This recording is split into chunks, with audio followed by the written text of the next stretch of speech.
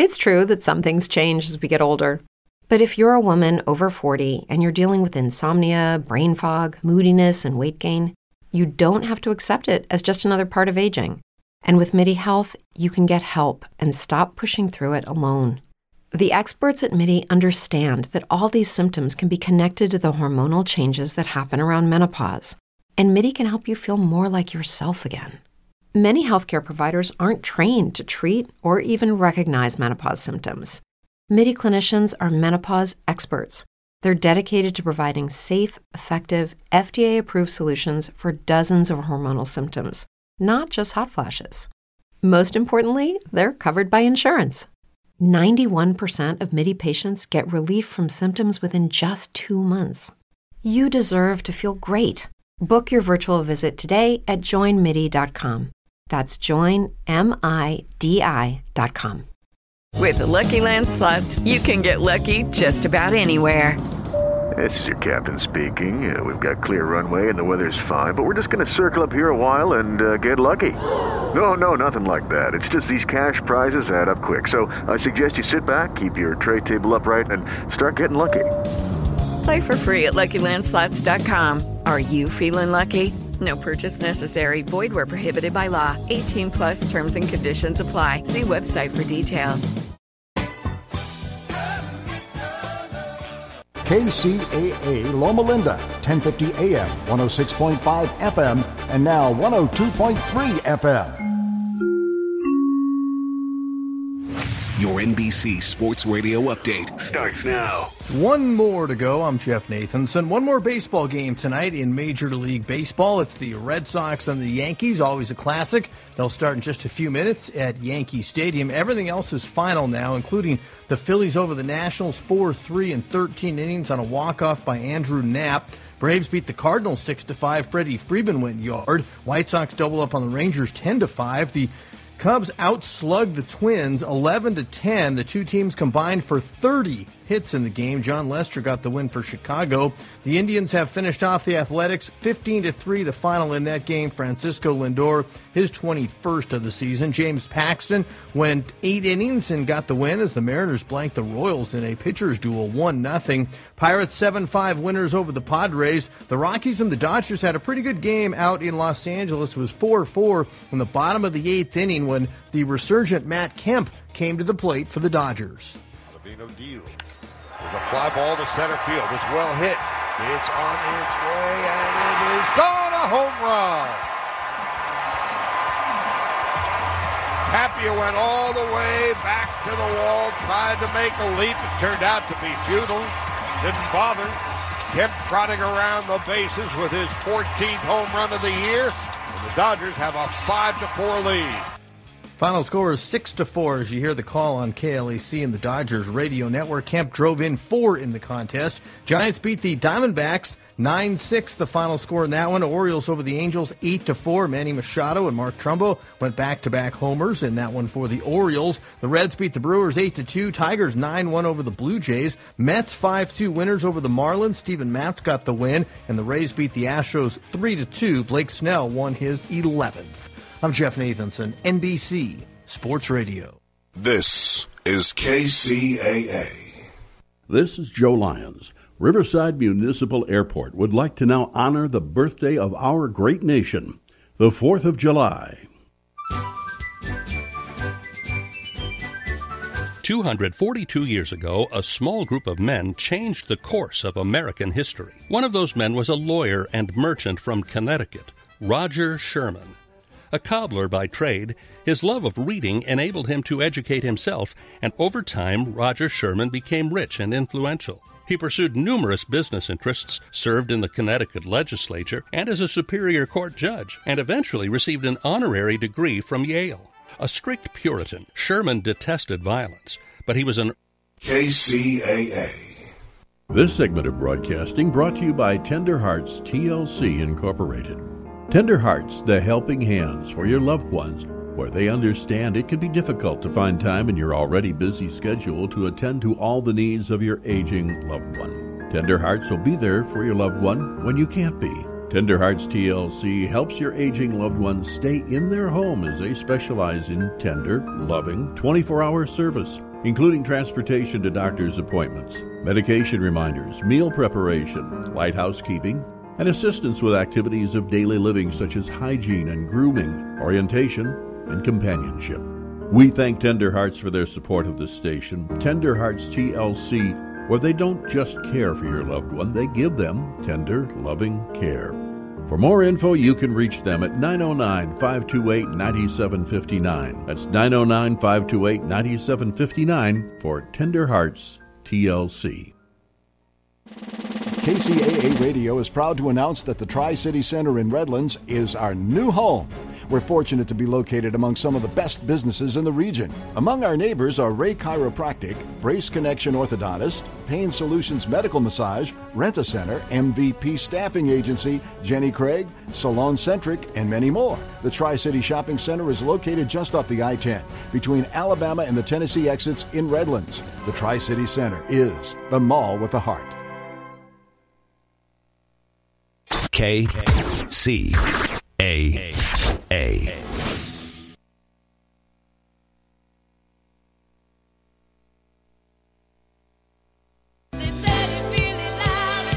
Why are you listening to this radio station? Why? When you can host your own radio show. You're listening and you think you can do better? You have a message or a product you want everyone to know about. Host your own radio show. Team up with the area's best radio professionals and let them make you sound like you should be on NBC. KCAA NBC Radio, that is. KCAA produces more than 50 local programs each week on subjects ranging from business and sports to political talk, vegan diets, or even marijuana-related issues. We don't just broadcast on the radio, we broadcast to the world. Online, on TV, on social media, on Facebook. You'll be all over. Imagine what your friends will say. And KCAA reaches over 5 million people on 3 radio stations. Join the staff on 1050 AM, 102.3 FM, and 106.5 FM. NBC Radio. Jump on the KCAA Express. Call 909-793-1065. That's 909-793-1065. And get ready to transmit. KCAA.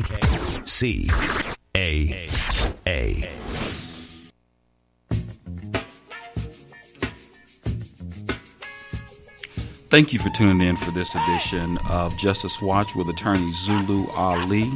I am Attorney Zulu Ali with the Justice Watch crew, Rosa Nunez, Michael Bilal Clark, and Dr. Akil Bashir. This week, like we do every Sunday, we will be talking about critical and important legal issues affecting our communities. Today, we'll be talking about the border crisis issue that's currently pending, and we'll also talk about the recent confirmation of the Trump administration's Muslim travel ban. Our guest today is Umar Hakim. Umar Hakim is a native of the city of Compton. He serves as executive director of ILM, Intellect Love Mercy Foundation. And after a 13-year career in telecommunications, Umar shifted careers to become an urban entrepreneur, which opened him to social and community service. He earned a bachelor's in business management from the University of Phoenix and a master's degree in ethical leadership from Claremont Lincoln. Umar is now responsible for facilitating ILM's vision for social change, where change means providing an intuitive educational experience that empowers local Angelenos.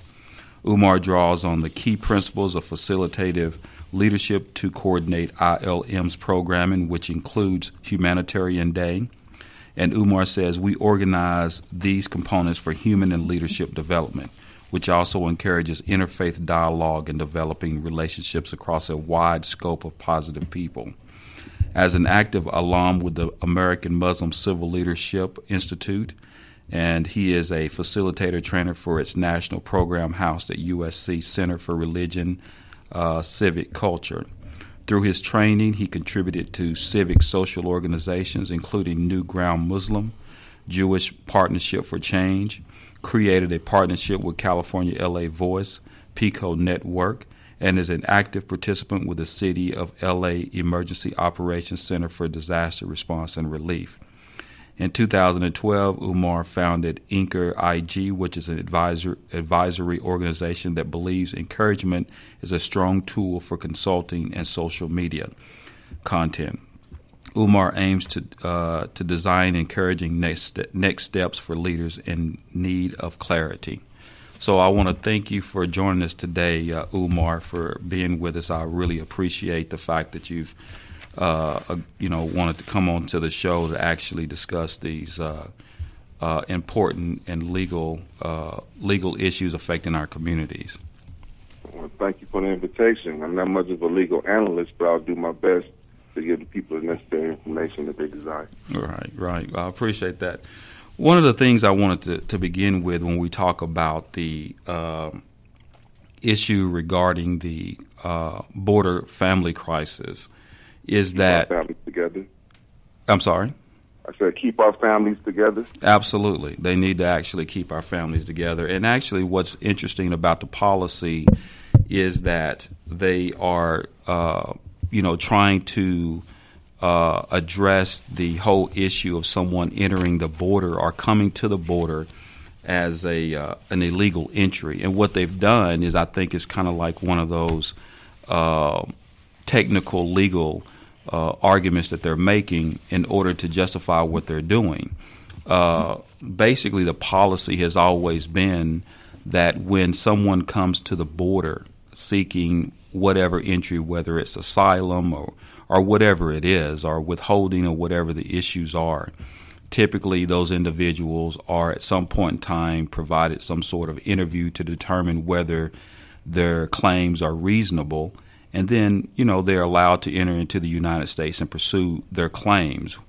However, what they have done is they have immediately tried to implement some sort of so-called zero tolerance policy where they're treating everyone who's coming to the border as someone who is committing a criminal act, detaining these individuals and taking their children away from them, regardless of what the circumstances are, which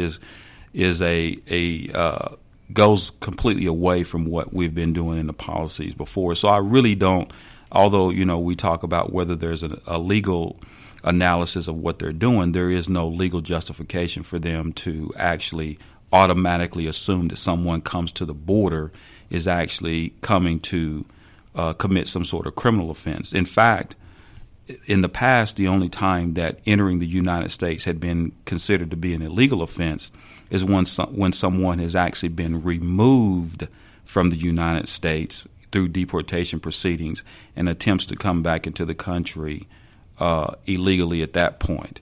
So it seems to me that basically the motive really isn't to in some way develop some sort of zero tolerance policy for people who are coming to the United States as a criminal offense. Obviously, there's some sort of ulterior motive with regards to what they're doing. So I just kind of want to see if you can kind of chime in a little bit about your take on what the administration is doing with regards to separating these children from their families. Thank you for this opportunity to speak. And my take, whether they have a legal ground or not, this is more of a moral issue that's affecting those trying to enter the country. Because my mother is an immigrant from South America, and her intentions of coming to this country was basically to seek health, security, and protection. The same principles that the United States advertise all over the world, saying that this is what we provide to those who come here. So when you have our folks from Mexico or whatever country they're coming from, they're coming on the grounds of what America has advertised all over the world and made itself known. And then when they reach these gates or these shores, to be rejected and humiliated, and then on top of that have their children separated for them, totally counteracts that advertisement of health, security, protection, and in the pursuit of happiness. So right now you are seeing a small group of people who are in fear of their existence and trying to put over what you call a utilitarian move and to keep their control. So it's really unfair. what's happening to our brothers and sisters at the borders and those who are being held at the gate. And it's really, this is what's motivating the protest. Right. Because this is more of a moral issue, if anything. I absolutely agree with you. I mean, I think that what happens is that, and this is the irony. The irony is that those people who have been practitioners legally as well as, in all aspects of immigrants' rights, this has never happened before. I mean, so obviously there is no reason for it. There is really no legal justification. And again, I think you're right. I think that it becomes an issue of morality. It's a moral issue. I think that one of the things that we spoke about last week, and I think that it really is important to what we're talking about today, is that oftentimes these individuals, and again, I'm not going to sit here and bash the United States, but however, I am going to represent the reality, and the reality of it is that many of the individuals who are coming to this country are coming from countries that we have actually been personally involved in their politics. In other words, we were all over Latin America historically, trying to, in Latin America's business. So once you enter into somebody else's business, then I think that it's also immoral to create chaos in some of these places, and then you're going to back up and then you're going to complain about individuals who are coming to this country, when in many cases I believe that we've actually been involved or been responsible for some of the crises that are happening in some of these countries as well. I totally understand that, and though we haven't seen this in this form, separating children from their parents is a long time consequence that's been happening in urban communities, especially when it comes to the war on drugs or anything of that nature. We have had our children separated from us, and what is known now as the foster system. We have many children that's been separated from their parents through the war on drugs and other fallacies that's happened to the African American community, right, as well as Latino community. Right. And there is no reason, obviously, for that. I mean, what you're doing is you're creating another crisis. And, obviously you have those who believe that it's intentional because it's like a systematic issue with certain communities, especially underrepresented communities and communities that are minority communities, both immigrant and domestic, where it has been this constant issue of trying to have an impact on those families that actually may have have a threat to, maybe, for the lack of a better term, status quo. As an African American Muslim, we're told in the speech of God that we should not divide kith from kin or separate mother from child. That paradise is at the footstep of the mother. So that right there symbolizes the value in family, but unfortunately, this group of politicians who are pushing this separation are in fear of diversity in this country, because, as you know, the powers are changing ranks. You have more women that are starting to win these seats. You have more people of color that are starting to get into Democratic seats, and this is really a fear of diversity that America has so much promoted. Statue of Liberty, what they call it, the pot of I forgot what they called it, but this is the pot of humanity. But it's basically what you see is trying to counteract diversity and coming into power to promote a positive social welfare for everybody. Yeah, that's true. I mean, especially in light of what's actually been happening. You brought up a really good point.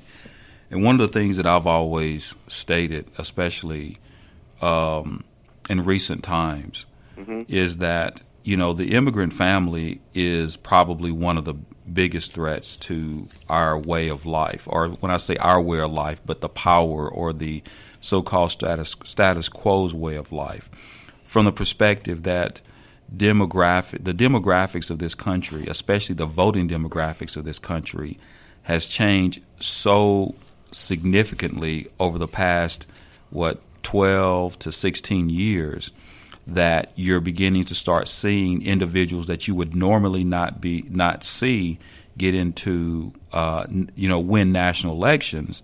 It's changing, and I say that because, I think that the Barack Obama and his win nationally, I don't think that people truly understood the significance of him winning that election. I was looking at one poll, and I can't remember what poll it is, and I've never really confirmed the numbers. However, the poll that I saw predicted that 80% of the Hispanic population and 70-something% of the Asian population voted for Barack Obama, and that had a significant impact on him becoming president of the United States. I don't believe it is any accident that Donald Trump's platform basically was based primarily on the fact that he was going to take a strong stance on immigration. And when you talk about the whole issue of we're going to take our country back, I believe that people truly didn't understand what he meant as far as the immigration aspects. I mean, you can go to places in the South, and I was born and raised in the South, where you would never see an immigrant. When I grew up, until I was probably 18 years old and went into the military, there was really no immigrant community. However, I went home probably about 5 or 6 years ago. That's completely changed. All across this country, you're starting to see a very large immigrant population across the country, and obviously their children are becoming citizens of the country once they're born in this country. So are you beginning to start, it's so symbolic of the fact that you're going to imprison their parents and you're going to indoctrinate their children. I mean, is that really what we're seeing going on? I mean, and I know that's a very harsh way of putting it, but sometimes, you get that idea. I mean, I don't feel that the immigrant population is a threat to our existence. I don't feel that that this increase of people of color coming into position or into power is a threat, because down here in the grassroots community, we work and live together anyway.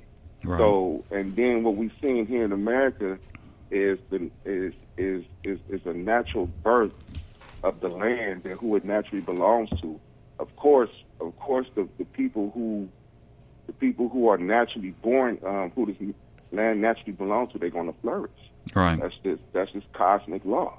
Mm-hmm. So to say that that immigrants hold a threat, we just got to get to work and not let the system gentrify us, and find ways to bridge our cultures to one another so we could sustain our livelihoods. Because whether it's Latinos or Africans coming from across the waters, or even South Asians, we all understand under one principle that God created creation. Right. And the best of us are here to get to know one another. And those who choose not to embrace diversity, then they're going to live within their own bubble, within their own fears, because they're so used to being in control. And, let them be like that, because at the end of the day, whatever the Creator wants is going to happen. Absolutely. So, and I agree. I don't believe that it's truly a threat to most of us. I mean, most of us who are basically, more concerned about the rights of human beings, period. I think that those who are, and sometimes it is a matter of perception. And I think that No, honestly, it becomes a threat when there's less jobs for humans and more jobs for AI. Right. one of the things that I'm still trying to figure out whether or not, Who's this talk? This is Bilal. Oh, this is Bilal. That's not right.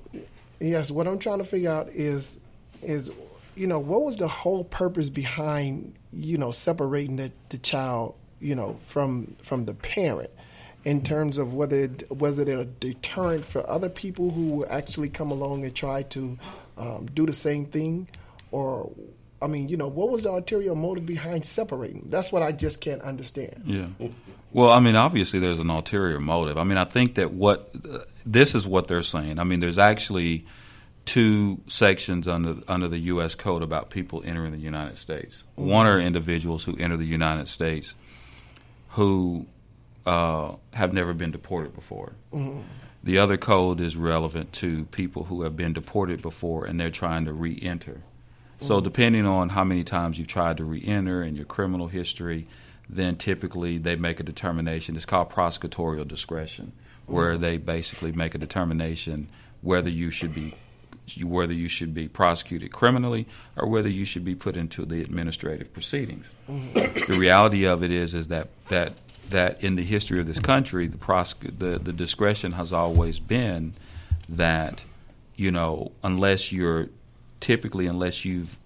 illegally been deported, unless you've been deported and entered illegally in the past, typically there is no effort to try to criminally prosecute someone. Mm-hmm. You see what I mean? And so what happens is that basically what happens with prosecutorial discretion is, we're talking about with Umar, is basically although it really isn't a legal analysis. The prosecutors have not been doing it because of humanitarian reasons, because these individuals are coming here trying to seek, whether it's asylum or whatever they're trying to seek, which is a legal way of trying to enter the country at the borders. That's nothing new when people come to the borders. As a matter of fact, that's how most of all of our ancestors came into this country, with the exception of those who came obviously involuntary during slavery. But from that point on, most people who come to this country outside of involuntary servitude came with the purpose of trying to seek a better life. And so the motive is speculative. However, it's clear that basically it's inhumane, because especially when you're talking about individuals coming into the country, generally the concern has always been the safety of the community. So, obviously those who have illegally re-entered typically have some sort of criminal background that would cause a prosecutor to prosecute. However, here these individuals have no criminal history. They're just, a woman coming across the country with her child. It's like, I'm going to snatch her up and I'm going to put her in jail and prosecute her criminally, and then take her child and put the child somewhere. It's just inhumane. I don't know what the motive could be, because, to be quite honest with you, my mind can't go that way diabolically. So I really don't know what really is going on, to be quite honest with you, because there is no real legal basis for it, because they've never done it before. So today you're going to decide that you're going to implement a policy that's going to prosecute every individual who is trying to come into this country and separate them from their children. I have no idea what they're thinking about, to be honest with you. That was a good question that you asked. What is the real reason behind it? And I always look for the dancing bear. When you have a lot of activity in front, there's something in the back that's moving in the background that you don't notice. But I'm really looking for that dancing bear that's dancing in the background, because what they're using is a distorted sense of the truth. They're trying to give you what they feel is truth, but it's mainly distorted to support their agenda, or whoever's agenda, to possibly, I don't know, maybe if it's correct, to build this so-called wall. Right. You know what I'm saying? To get funds for this wall. So by telling a distorted sense of the truth, use a small percentage of truth and blow it up to Lucky Land Casino, asking people, what's the weirdest place you've gotten lucky? Lucky? In line at the deli, I guess? Aha, in my dentist's office. More than once, actually. Do I have to say? Yes, you do. In the car before my kids' PTA meeting. Really? Yes. Excuse me, what's the weirdest place you've gotten lucky? I never win and tell. Well, there you have it. You can get lucky anywhere, playing at LuckyLandSlots.com. Play for free right now. Are you feeling lucky? No purchase necessary. Void where prohibited by law. 18+. Terms and conditions apply. See website for details. Hello, it is Ryan, and we could all use an extra bright spot in our day, couldn't we? Just to make up for things like sitting in traffic, doing the dishes, counting your steps, all the mundane stuff. That is why I'm such a big fan of Chumba Casino. Chumba Casino has all your favorite social casino-style games that you can play for free anytime, anywhere with daily bonuses. That should brighten your day a little. Actually, a lot. So sign up now at ChumbaCasino.com. That's ChumbaCasino.com. No purchase necessary. VGW Group. Void where prohibited by law. See terms and conditions. 18+. Be real big to create more psychogenetic fear into the people, then they will get the moral support to get funds for this wall. Just like when they said that Muslims are terrorists, when in fact Muslims do not cause any violence more than, as you see right now, you have the white supremacists at the top of the list, and this is what's perpetuating violence in America. So they created this label called BIE, Black Identity Extremists, which is a false label. So they use a small percentage to distort the truth to get more support. So that's what they're trying to do with this separating the kids, which is, like you said, diabolical. Right. And what you said, I mean, one of the things, and I'll ask you the same thing, Doc, but one of the things that I think you just hit the nail right on the head is, they're using it as a way of getting what they want. I mean, you are right. I mean, there's no question about it, because now he's using that inhumane act to try to see if they can get someone to bend and possibly get more money to build this so-called wall. And what's interesting is this. This is what I think, at least in my mind. I believe that they've created this false narrative. And I think you did a great job of describing the fact that there is no reason for anybody to feel threatened or anybody to feel fearful. However, they've created this narrative in order to, fear is the greatest way of motivating and getting the things that you want. And they've created this fear. And in order to appeal to his base, he does certain things in order to appeal to the base, that being the fact that these people do feel fearful and threatened by the immigrant population. It's false, and it's really ignorant. But there are people who really feel that way. And you're right that he's using that fear in order to get the things that he wants. Basic business tactics.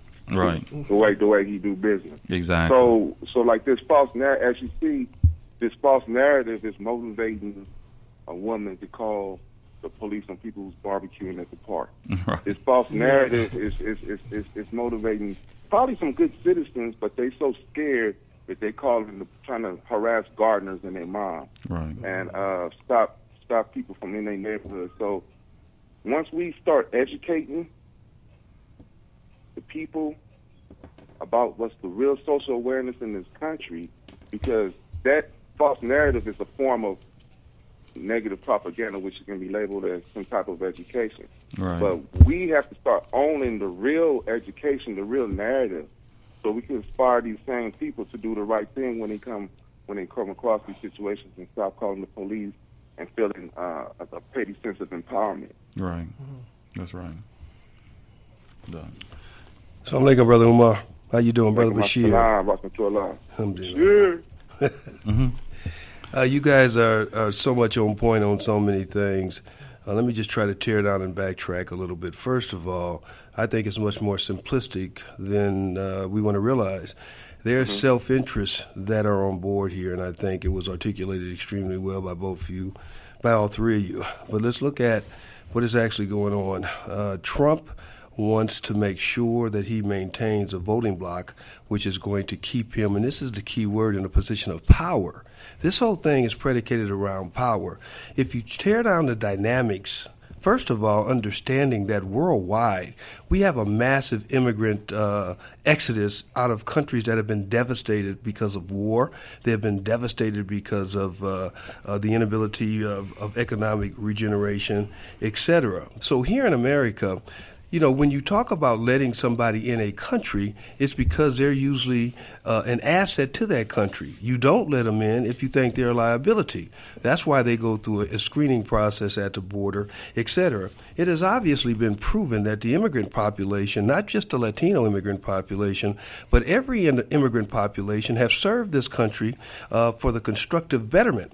So the rationale to keep these people out because they're a liability, first of all, doesn't hold water.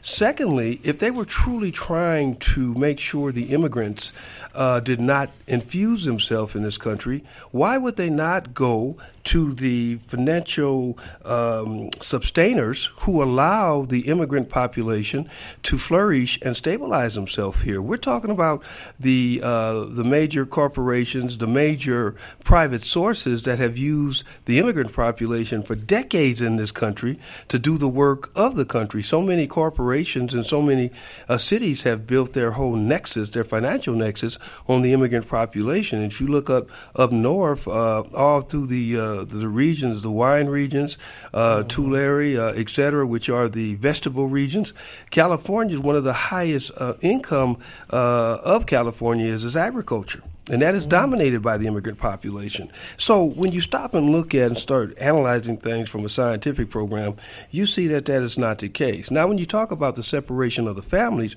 what's happening here, and it was articulated again so well, we're talking about a fear narrative. If I can instill the fear in you that your child will be taken if you cross that border, you're going to stay. But then the failed understanding is this. Look, I've been to the prisons of El Salvador, Honduras, etc. I know the dynamics that are going on in those countries and why people are running away. And when you think about it, in that whole Mexico, Honduras, El Salvador region, that whole process was started here in America because of the deportation that Ronald Reagan originally implemented. Then they put in place Montesutro, the heavy hand process. They sent the deportees back to El Salvador. They took the gang culture back there with them, set up house in El Salvador because it was unchecked. The American government did not help El Salvador when that happened, and then they started coming back over here, and then they were deported one more time back to El Salvador, and then that's where we have the killing fields. So we have to historically look at the dynamics of what is actually going on here. And I think to sum all this up, when we look at the immigrants coming over there, you know, we're talking about shared experiences. We're talking about individuals that have been traumatized, that have been put under suppression, and they're coming over here still under an oppressive, suppressive regime. You know, at the end of the day, if you want real solutions to the perspective, you don't drive the people underground that can pinpoint who the real adversaries are. You want some type of community engagement with them. That would come through some form of community policing, etc.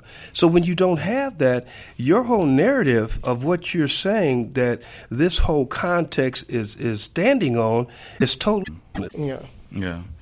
And I know that we recently had the Supreme Court decision, the 5-4 decision on the President Trump's travel ban. Mm-hmm. And basically the ruling, of course, was the holding basically said that the ban did not exceed the president's authority under the Immigration and Nationality Act, and does not violate the Establishment Clause, which means that the government is not supposed to be engaged in religious proclamation or religious support or prohibition. And so basically what happened is that basically there was there was an organization out of Hawaii, the Muslim Association of Hawaii, that basically filed an action in federal court, in U.S. District Court, and it went to the Ninth Circuit and made its way up into the U.S. Supreme Court.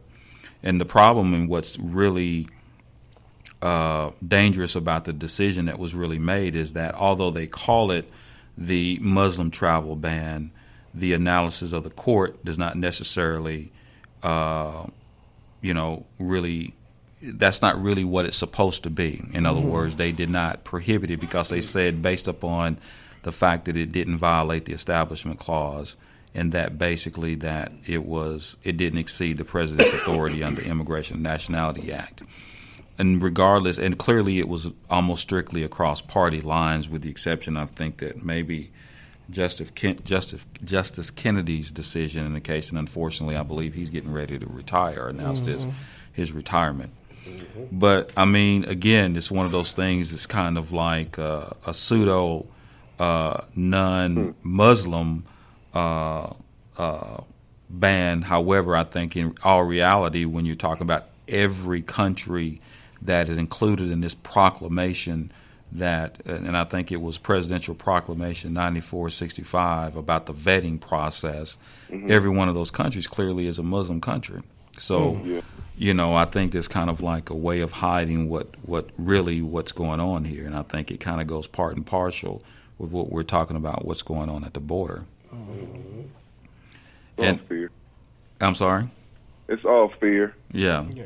It's all when Americans find out that they cannot travel to their favorite vacation spots, they're going to be upset. Right.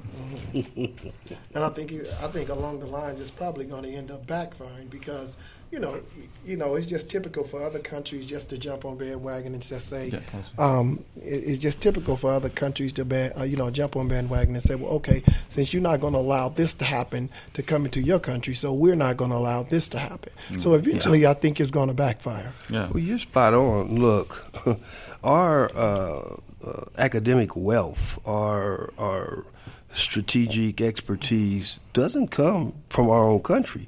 We are so far behind in the educational standards worldwide.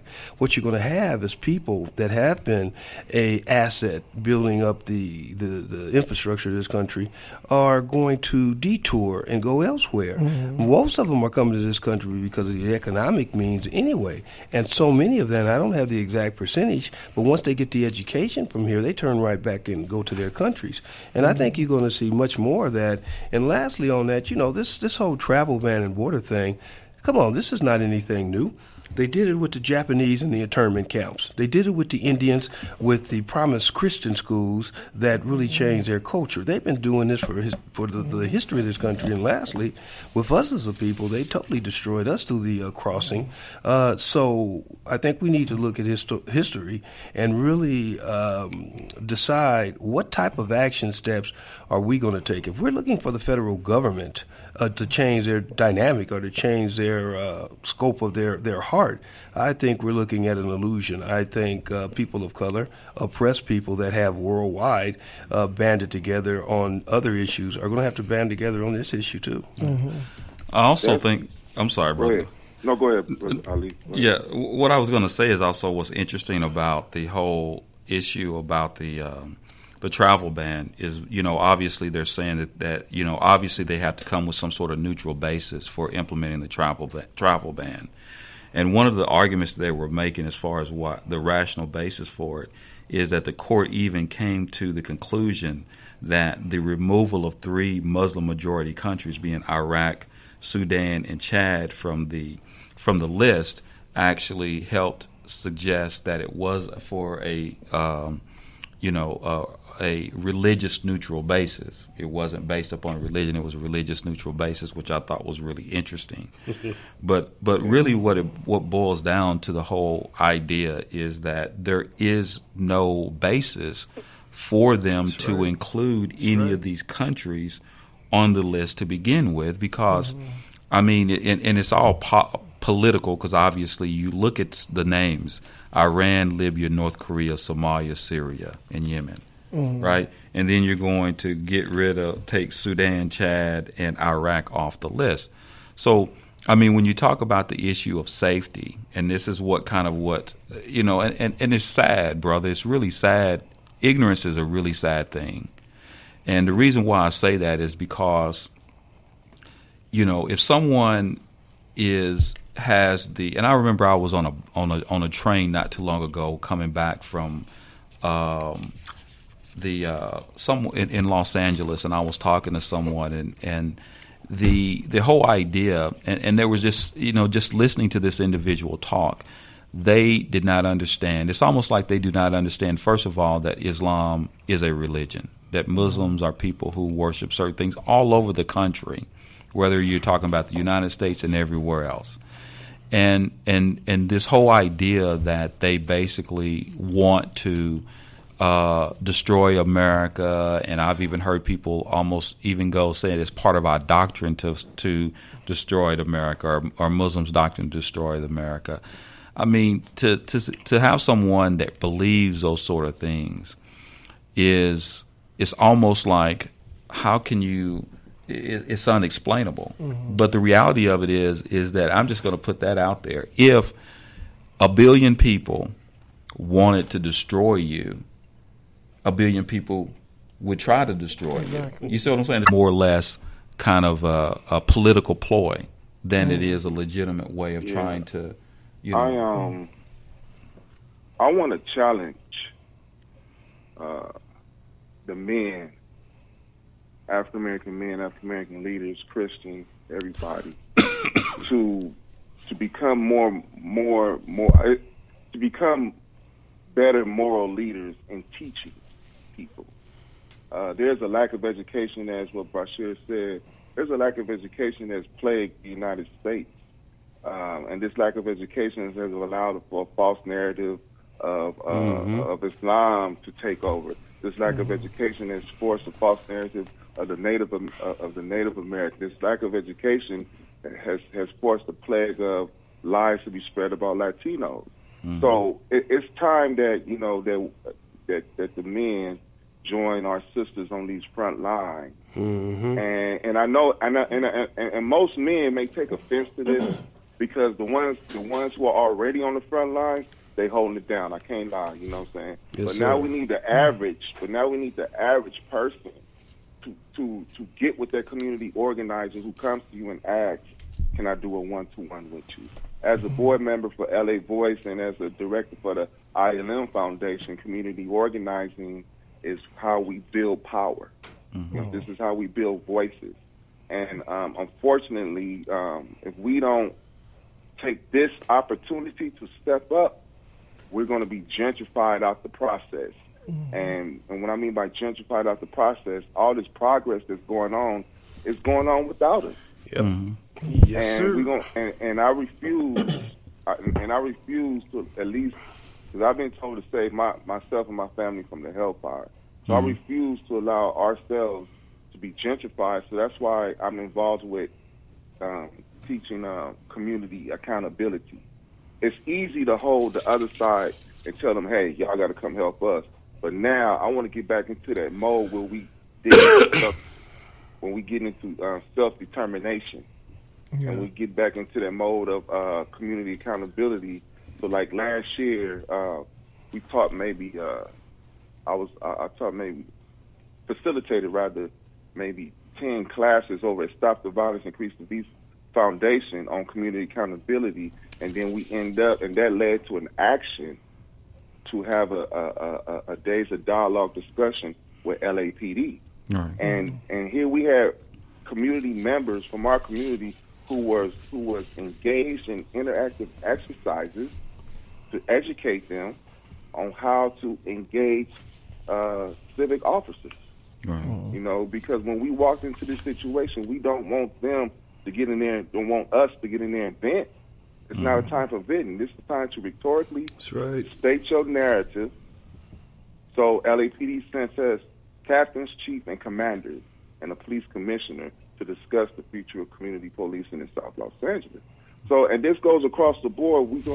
So to teach community accountability is to educate our community not to be gentrified in this process of progress that is going on, especially in Compton, Los Angeles, Washington, Long Beach. So, I'm just worried about Southern California. I can't hold up the world, but I would like other men who has expertise and certain skills and interests to join us, to join these community organizers, and let's establish a voice. Yeah, absolutely.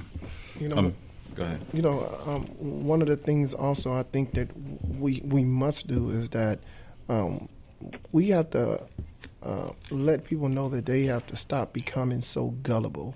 And when it comes to the media, when it comes to the news, you know, I think that, you know, we talked about it not too long ago with cinema and how it has a negative effect upon, you know, public opinion, how it has a tendency to sway public opinion. And I think one of the things that we do, we get so caught up with the media and the news that we become so gullible that we accept anything that is dished out.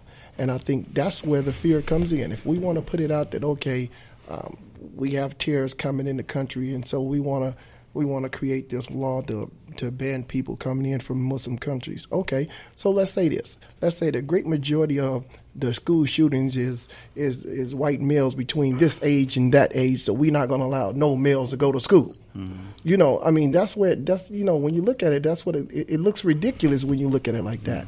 I mean, so one of the things that we have to do is we have to stop becoming so gullible. We got to stop, you know, letting this media sway us to think a certain way, you know? Yeah. I mean, I know that one of the things that I want to talk about, and I'm glad that you brought up the issue of action, is that we're going to be, on the 28th of July, we're actually having this national conference in Los Angeles, by the way, brother, and I hope that you can actually come out. It's actually called Justice and Jury Reform Conference.